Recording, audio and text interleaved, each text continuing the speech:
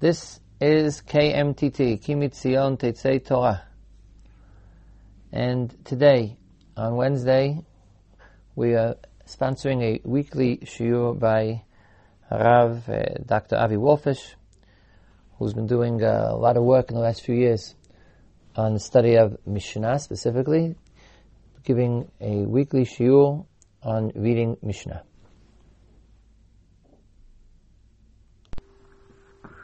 Okay, our fourth shiur will deal with the second chapter of Masechet Rosh Hashanah. The second chapter, which I hope you've all had an occasion to go over in preparation for the shiur, opens with a continuation of the halachot that were discussed in the first chapter. The first chapter talked about the halachot of witnesses who sight the new moon on Shabbat, and they then journey on Shabbat, involving various kinds of Chilul Shabbat, in order to sanctify the new month and the Moadot of that month at the appropriate time. The first Mishnah continues the theme, Imeinan makirin oto mishalchin acher imo lahaido. If the court will not know who this witness is, then they send character witnesses along with them in order to testify. This is part of a trend that we see already at the end of the previous chapter to extend and expand the halachot of violating the Shabbat. Starting with Mishnah Dalet of the first chapter, the violation of Shabbat was simply the traveling itself, and the traveling itself could perhaps involve only a problem of tchum, which, as we know, is only a problem d'Rabbanan according to most views. It might possibly involve a d'oraita according to the Shita of the Rif and the Rambam. If it's a very long journey of 12 mil or more, but probably tchum is mostly or only a problem Rabbanan, but already in Mishnah Tet, we see that the violation of Shabbat in order to sanctify the new moon could in fact involve other things as well. For example, it says Molichinoto ala chamor. Molichinoto ala chamor could involve other Isurim, perhaps even Isurim d'oraita. What would certainly involve an Isur d'oraita is what the is when it says Vim tzodelahem lokchin biadan maklot. Okay, if you have to take a staff with you, you're already doing a melacha d'oraita. And so it's clear then that the halacha of Chilul Shabbat, as we see it at the end of the first chapter, is halacha that involves any necessary Chilul Shabbat, and not only of the person himself. We see that people can be sent along with him in order to protect him. And all of them will take appropriate supplies for the journey. And so the Chilul Shabbat involved could really in some cases be quite extensive. The beginning of the second chapter continues that by telling us that if the court will probably not be willing to accept this witness, so you can even send along character witnesses in order to ensure that his testimony will be acceptable. The theme of violation of Shabbat is actually continued into Mishnah Hay. Mishnah Hay, which tells us that the witnesses are gathered into a courtyard known as Beit Ya'azek, and that's where the Beit Din examines them. And then we're told, Barishona lo hayu zazin misham kol hayom. At first, the halacha was that they couldn't move from there the whole day, and clearly we're talking here about the laws of Shabbat. Having trespassed the tchum, gone outside of the tchum, the halacha now is that it's forbidden for them to leave the Reshut HaYachid in which they now find themselves, the Chatzer of Beit Ya'azek, and therefore the halacha is that they stay there the whole day until Rabban Gamliel Hazaken instituted Rabban Gamliel Hazaken, of course, is not the usual Rabban Gamliel we normally encounter in the Mishnah. Rabban Gamliel II, Rabban Gamliel of Yavne. And this is Rabban Gamliel Hazaken, who lived at the time of Beit HaMikdash, and he instituted that V'yesh lahem alpayim amma l'chol ruach, that they would be able to go outside of the Beit Yazek, and it's as though they had never violated the Tchum Shabbat.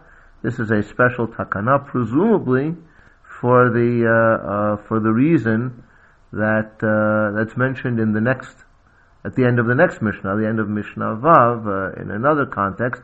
B'shvil sheyu regilim lavo. We don't want to penalize witnesses for doing a mitzvah, and a witness who, having done the mitzvah, now finds that he's locked up in this courtyard for the entire Shabbat, will probably not be so willing to come again.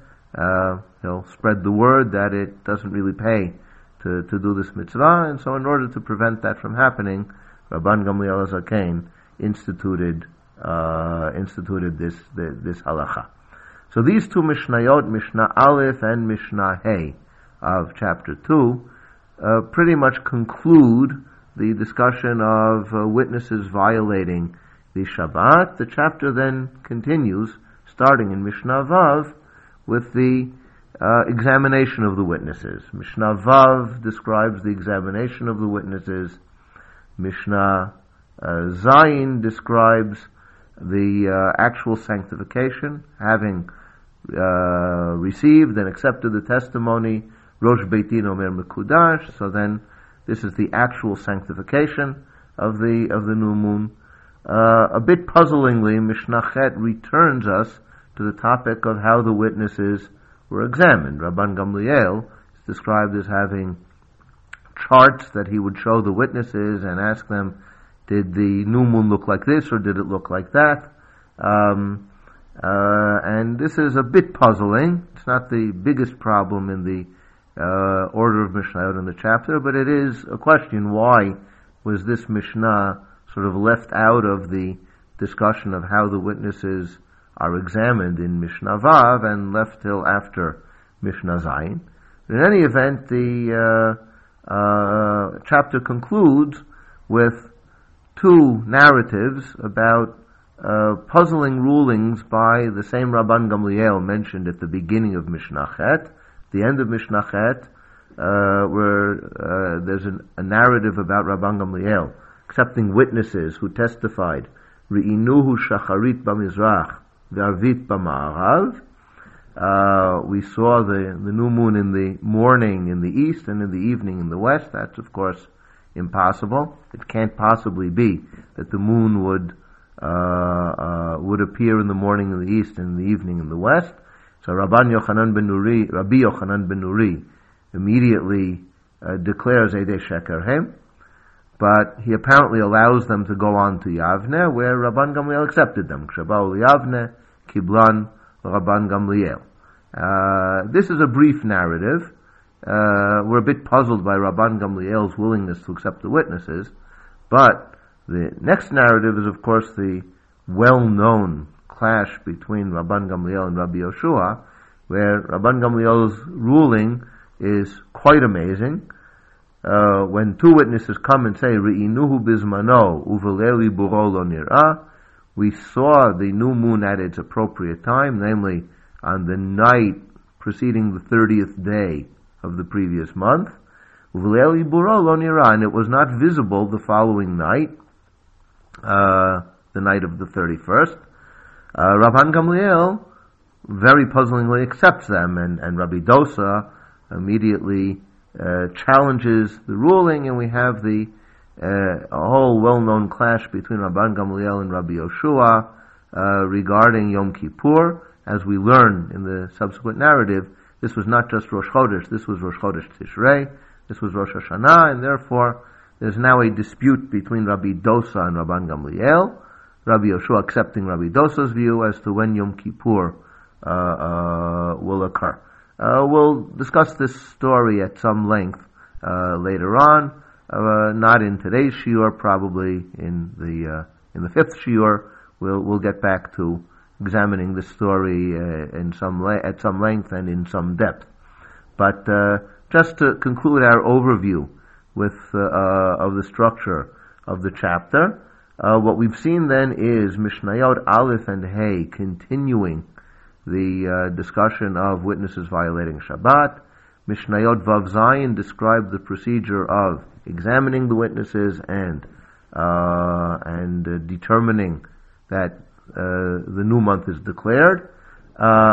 Mishnah Chet sort of returns us to the topic of the examination of the witnesses, and then refers to the topic of accepting the witnesses. And here also it's a bit strange. The two narratives that close the chapter seem to belong really more to Mishnah Vav Zayin than they do to the end of the chapter. In other words, after already in Mishnah Zayin we've learned about how you sanctify the new month, the two narratives of which witnesses are acceptable, can you accept the witnesses that Rabbi Yochanan ben Nuri and Rabbi Dosa have disqualified, or can you not accept them? That's the dispute between Rabban Gamliel, the other sages. That would really seem to belong to Mishnah Vav, and its appropriate place would seem to be before Mishnah Zayin.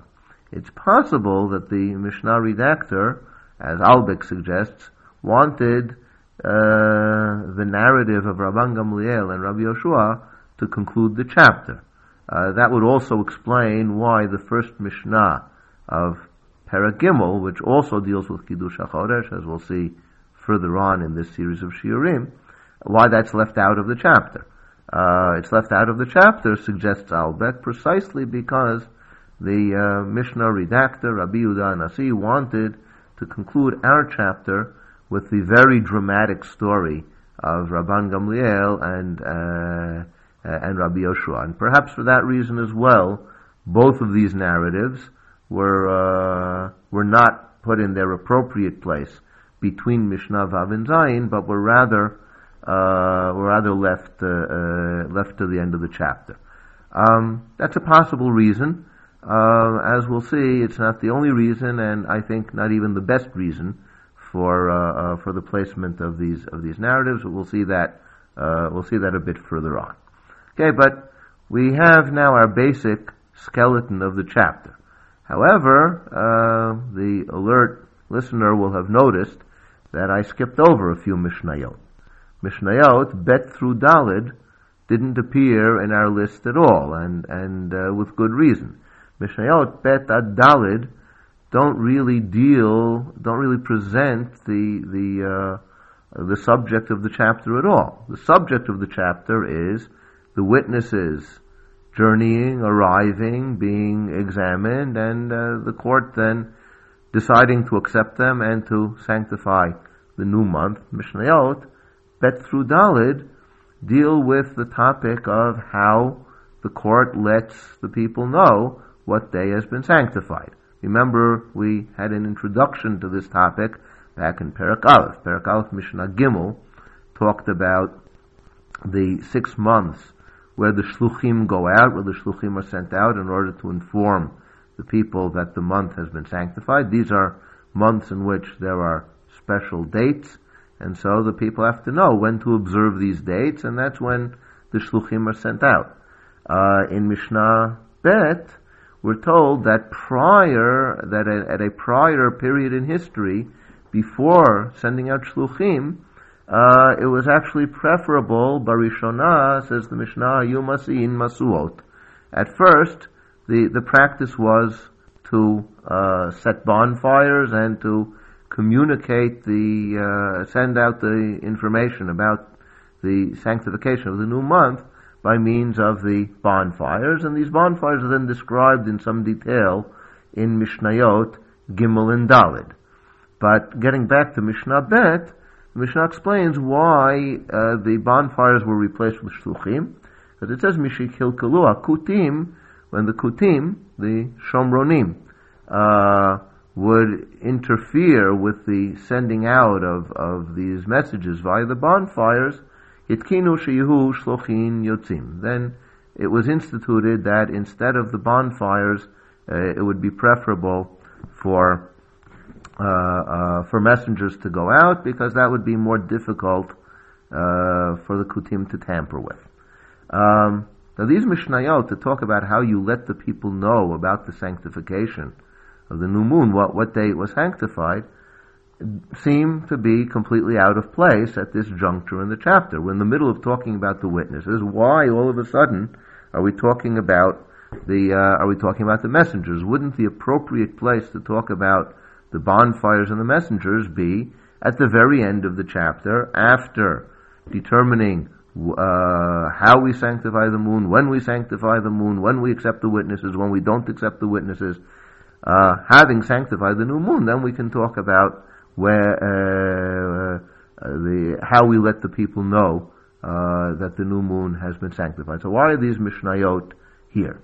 The standard explanation for why these Mishnayot are here reminds us very much of the placement of Mishnah Gimel in the previous chapter, where we suggested that it has something to do with the similarity between Mishnah Gimel and Mishnah Daled.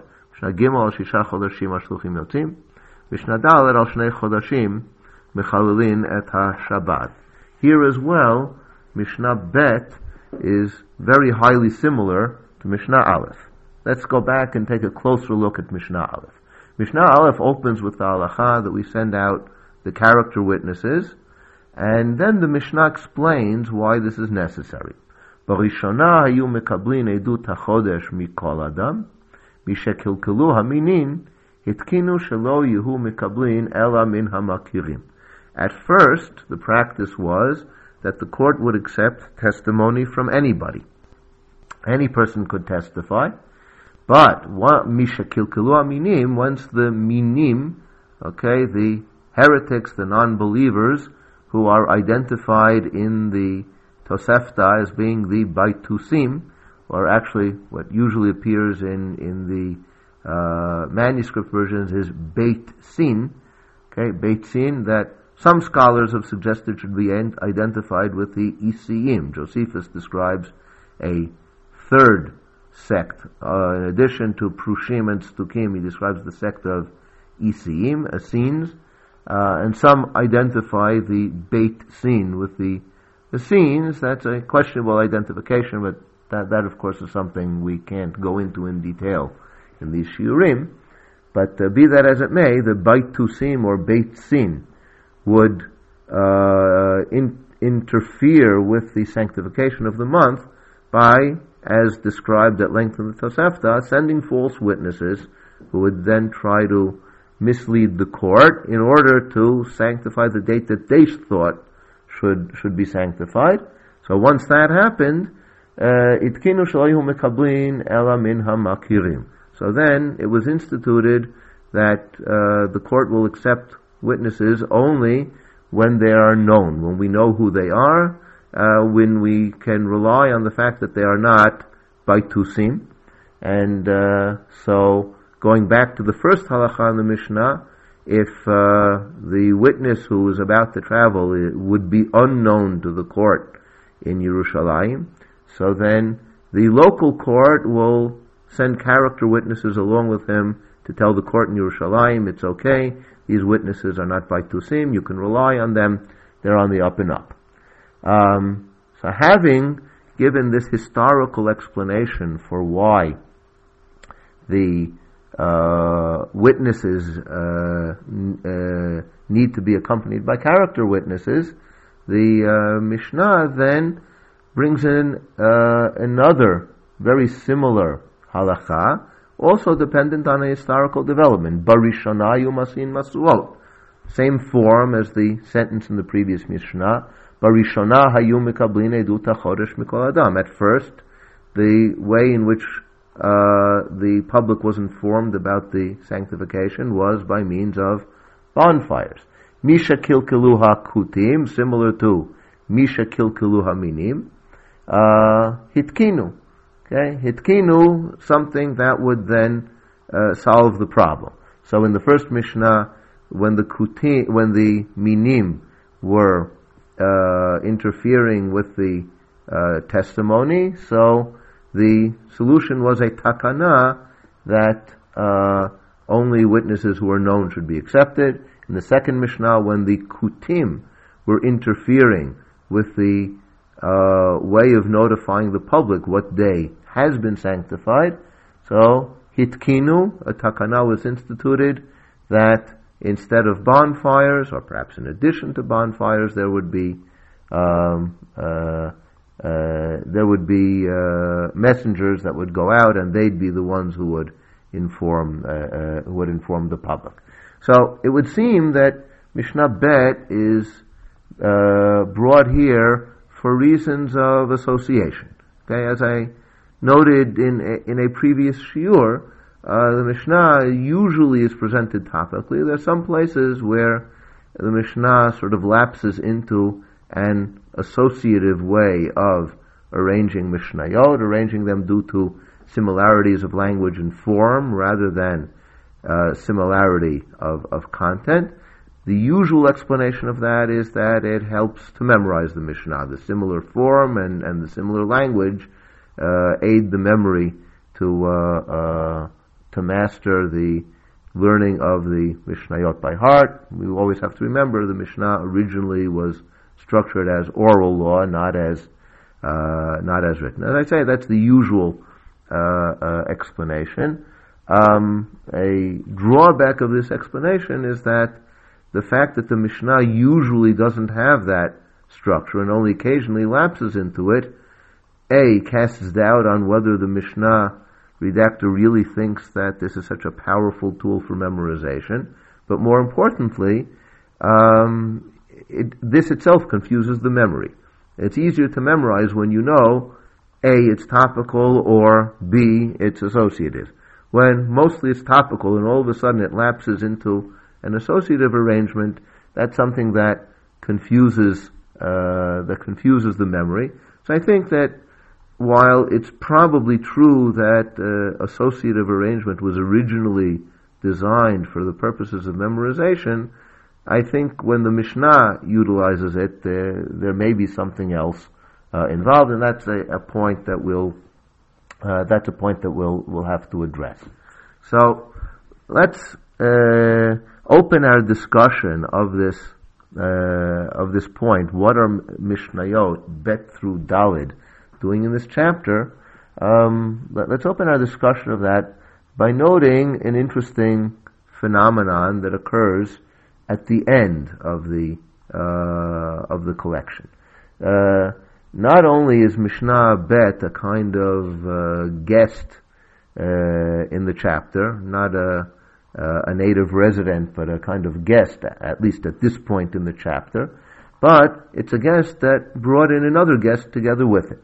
Together with Barishona, Mishakilkilu, Hitkinu, which links up the Masuot with Mishnah Aleph, the Mishnah then continues with two other units that discuss Ketzad Hayu Masin Masuot in Mishnah Gimel. How did they actually produce these bonfires? What was the procedure?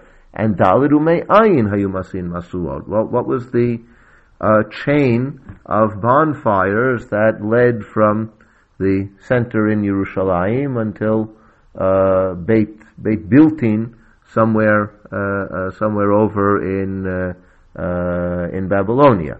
So, what was what did this chain of bonfires actually look like? What was its geographic route? So these two Mishnayot are kind of footnotes to Mishnah Bet. Mishnah Bet itself, being a guest, has already schlepped along two of its own guests, Mishnah Gimel and Mishnah Dalid, that now talk about these bonfires in detail. You could say, well, okay, the associative order of the Mishnah includes the rule that a guest is allowed to bring in other guests when he feels the need to do so, and many scholars have accepted this as a phenomenon in the Mishnah. But I'd like to call your attention to a very interesting phenomenon that takes place at the end of this at the end of this collection of Mishnayot. We're told about how the people who brought the bonfires, it would start off in Har HaMishcha, Har HaZeitim, and go on to Beit Biltin, somewhere in Babylonia. And then the Mishnah says, Umi Beit Biltin lo zazu misham, el amolichu meviu ma'aleo morid ad shaya ro'eh kol hagola lefanav kimdurat ha'esh. In Beit Bilti, they would not move from there until he would continue doing basically na'anuim. Molichu meviu ma'aleo morid is actually the term elsewhere used in the Mishnah, in Masechet Menachot, for what we today call Na'anuim. We're familiar with it from Na'anuim of the Arba Minim.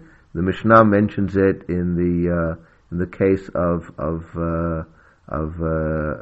Truma and Tnufa of Korbanot Mincha, and this was done with the bonfires. In other words, they were really less bonfires than torches, and in order for the people on the neighboring hill to be certain that this was a bonfire and not a star or a shooting star, the person who lit the torch would lift it up and put it down and move it to the right and to the left, and that way the person on the adjoining hill would be able to see it and say, that must be the bonfire that I'm looking for.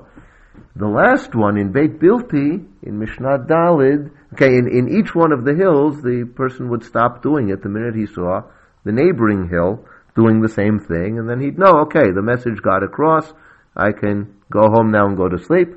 In Mishnah Dalid, in Beit Bilti, the person would stand and continue doing it until he saw a whole chain of bonfires that lit up the entire Golah like a medura, okay, like one large bonfire. A very striking image that we'll come back to a little later on. But before getting to that point, I want to focus on the term umibeit biltin lo zazu misham. This is a term that's echoed in the very next Mishnah, Mishnah Hey, that tells us, Barishona lo hayu zazin misham kol hayom. And it seems that the Mishnah redactor not only linked up the foreign element of the masuot, of the bonfires, with the first Mishnah by means of terms like Barishona, Misha Kilkalu, and Hitkinu, but he also linked up the end of that collection with the next organic native Mishnah, Mishnah Hey. Mishnah Hey, which describes the courtyard and says, originally they were not allowed to move from there the entire day. Barishana lo hayu zazin misham kol hayom. Umi beit biltin lo zazu misham. Mishnah creates a very interesting linguistic connection between not moving from Beit Biltin and not moving from Beit Ya'azek later on when we're describing the witnesses coming to Yerushalayim. Now, that seems to me to suggest that the Mishnah has other things in mind than just memorization. Okay? The Mishnah is interested in linking up this foreign element, Mishnayot Bet through Daled, to the host topic, which is the journeying of the witnesses on Shabbat. Now, if you think back to chapter 1, we encountered a very similar phenomenon. Mishnah Gimel and Mishnah Daled, very, very similar in form, in structure, in language. Al Shnei Chodashim Al Shnei Chodashim Mechalim et HaShabbat in Mishnah Daled, and previously in Mishnah Gimel, Al Shisha Chodashim Hashluchim Yotzim. And we noted many similarities of language and of structure between these two Mishnayot. We noted there as well that Mishnah Gimel seems out of place in as much as it deals with the Shluchim, which should be at the end of the discussion of Kiddush HaChodesh, and instead they're brought at the very beginning. And one of the ideas I briefly suggested and promised to get back to is that it seems that the Mishnah is creating some kind of link between the witnesses and the shluchim. Okay? Al shnei chodashim mechalim et Shabbat is witnesses. Al shisha chodashim ha-shluchim yotzim is the shluchim. And here again we see the same phenomenon.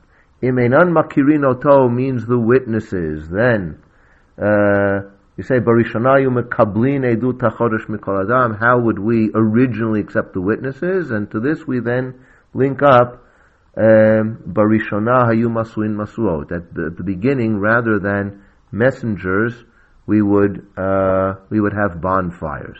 So again, it seems that the Mishnah wants to link up the journey of the witnesses to the Beit Hadin and the way in which the Beit Din lets the public know about the sanctification of the court. And in fact, we see really two complementary movements, both in Perek Aleph, when you link up Mishnah Gimel with Mishnah Daled, and in our chapter when we link up the Masuot and the Shluchim with the Eidim. The two complementary movements are the journey of the public towards the Beit Din, okay, to which the Mishnah has devoted a tremendous amount of space in Mishnah terms, basically an entire chapter, the bulk of chapter 1 and part of chapter 2, which amount to basically an entire chapter, which talk about the journey of the witnesses, and as we've seen, the journey of the witnesses with a lot of fanfare,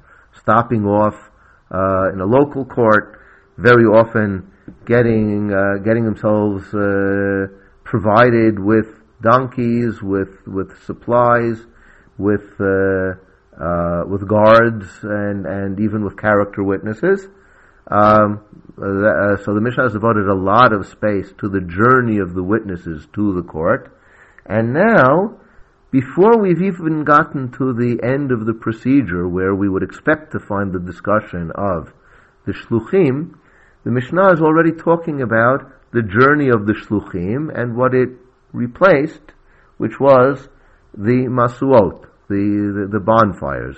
Okay, so this is already now a movement from the court back to the public. So we've sort of moved full circle, and the Mishnah seems to be interested in noting this point that there is a kind of cyclical movement from the public to the court, and then from the court to the public. To solidify this point, let's note that the way in which the bonfires are described really do seem to signify this idea. We'll see this in detail in just a moment, but let's open with a question. Why bonfires? Why is this preferable to sending out emissaries who will notify the people? So the simple answer, which is certainly correct, is because of speed. Nothing travels in our universe faster than the speed of light, and so when you light the bonfire, the message gets out almost instantaneously. Okay, all the materials are prepared on all the hills to light the bonfires. You light it on one hill, within a matter of minutes the next hill lights up, and within a matter maybe of an hour or two, the message has gone all the way from the center in Yerushalayim to the diaspora in Bavel that this is what has happened. Okay, that the court has sanctified the new month. The emissaries could take a long time, and in fact, as we know, the emissaries didn't even make it to Bavel, which is why Bavel always celebrated Yom Tov Sheni Shel Galuyot, because the messengers didn't make it on time for them to know what day was actually sanctified, and so Sveika Diyoma. They weren't sure whether the first day or the second day, and so they actually celebrated 2 days of almost every Chag, Yom Kippur being the exception. So that would be the simple reason for why the Masuot. I think if you look closely at the Mishnah, you can see that there's something else going on there as well. First of all, all the details about how to build the bonfires. Does the Mishnah really have to, give practical advice as to how to build a bonfire? Can't we let the Boy Scouts advise the people who are building the bonfires? What are the best ways in which to structure them? And the Mishnah tells us about the different kinds of erez and atzei shemen unoret shel pishtan.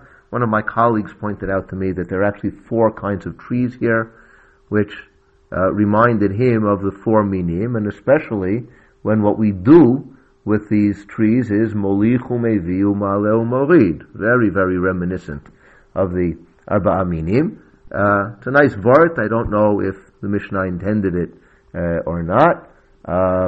But I think the more impressive image that the Mishnah uses is at the very end. Perhaps the Mishnah has something else in mind here than just the speed of letting the people know, when the new month has been sanctified. Means that there's a very impressive spectacle of a chain of fire that links the Golah with Yerushalayim. Okay? You have a chain of bonfires. This chain of bonfires links the Golah with Yerushalayim, and the entire Golah looks like a Medurat Ha'esh.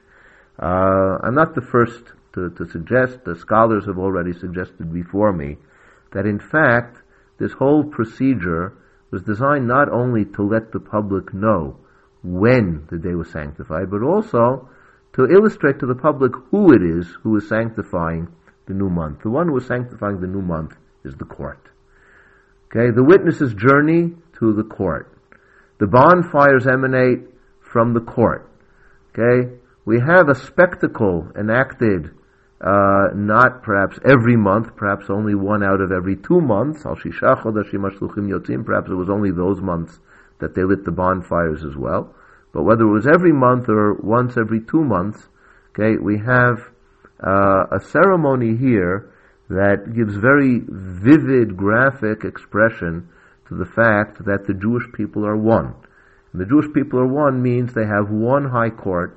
It sits in Yerushalayim.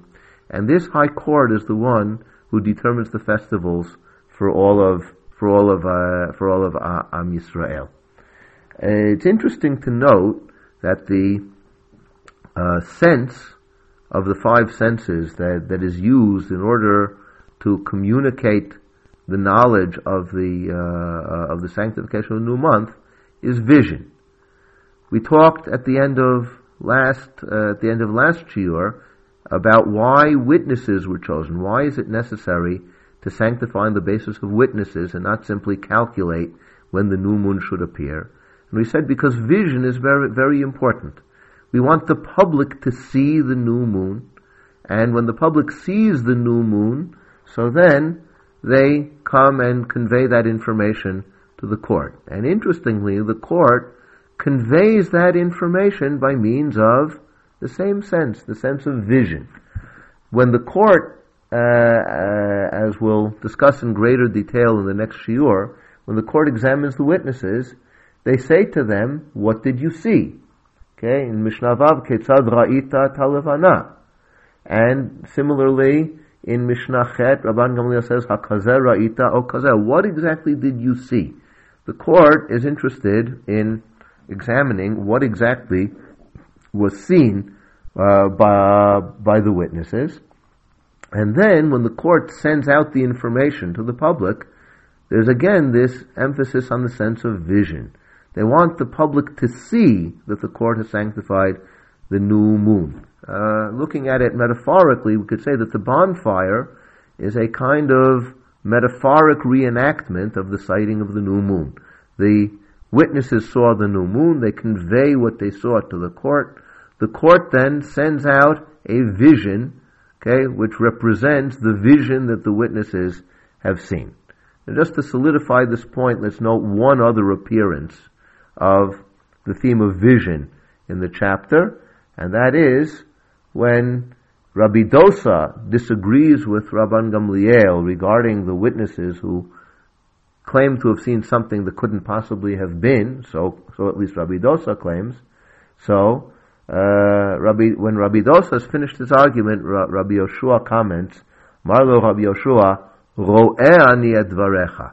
I see your words, says Rabbi Yoshua. Here we're dealing with vision on another level altogether. This is intellectual vision. Rabbi Yoshua says, I understand, I accept.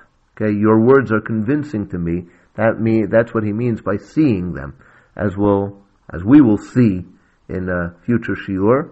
When a sage sees another sage's words, it means he's also accepting them la'alacha and ruling accordingly. That's a point that will be very important to us in one of our future shiurim.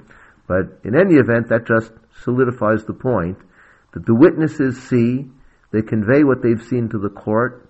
The court sees that what the witnesses said is or is not valid. If it's invalid, of course, nothing happens. But when they see that it's valid, then, using the sense of vision, they send it out to the public at large. Of course, as the Mishnah tells us, the Shomronim interfered with this process. And a colleague of mine once suggested that the reason they interfered with the process is not necessarily because they had a different calendar. The Minim, the Baitusim, had a different calendar, as we know, and that would explain why they wanted to interfere with how the court sanctified this day or that day. But the Kutim, on the other hand, although there are some sources that indicate that they also had a different calendar, my colleague suggested that's not really what bothered them. What bothered them is not the calendar per se. What bothered them is the ceremony in which the centrality of Yerushalayim, which serves as the focal point for the bonfires. The bonfires emanate from Yerushalayim, go out to the periphery, to the Golah, and reenact every month the connection of the entire Jewish people to the spiritual center in Yerushalayim. The Kutim, as we know, didn't believe in a spiritual center in Yerushalayim. Their spiritual center was Shechem. So they interrupted not the witnesses, they interfered with the process of conveying it. They didn't want this visual symbol. As a result, the sages had no choice but to forego the visual symbol connecting the Jews in the periphery with the spiritual center in Yerushalayim, and to rely rather on the sense of hearing. You send out the shluchim tell you that the date has been sanctified. Hearing here replaces seeing. Seeing is the preferable sense. It's been replaced by hearing. So I think we've gotten an understanding as to why the Mishnayot Bet Dalid were placed at the beginning of the chapter, seemingly interrupting the laws of giving testimony. We still have a few questions left about the order and structure of the chapter, especially Mishnayot Chet Tet, which we noted earlier, don't seem to be in place, and we'll discuss that issue in the framework of our next shiur. So for the next shiur, please continue, go over again this chapter. Hopefully you'll be reading it with new eyes and see new things and gain new insights as a result of the things we discussed in this shiur, and see if you have any ideas as to why the halachot of Mishnayot, the halachot and stories of Mishnayot Chet Tet were saved till the end of the chapter and were not brought where we would think they should belong, namely between Mishnah Vav and Zayin.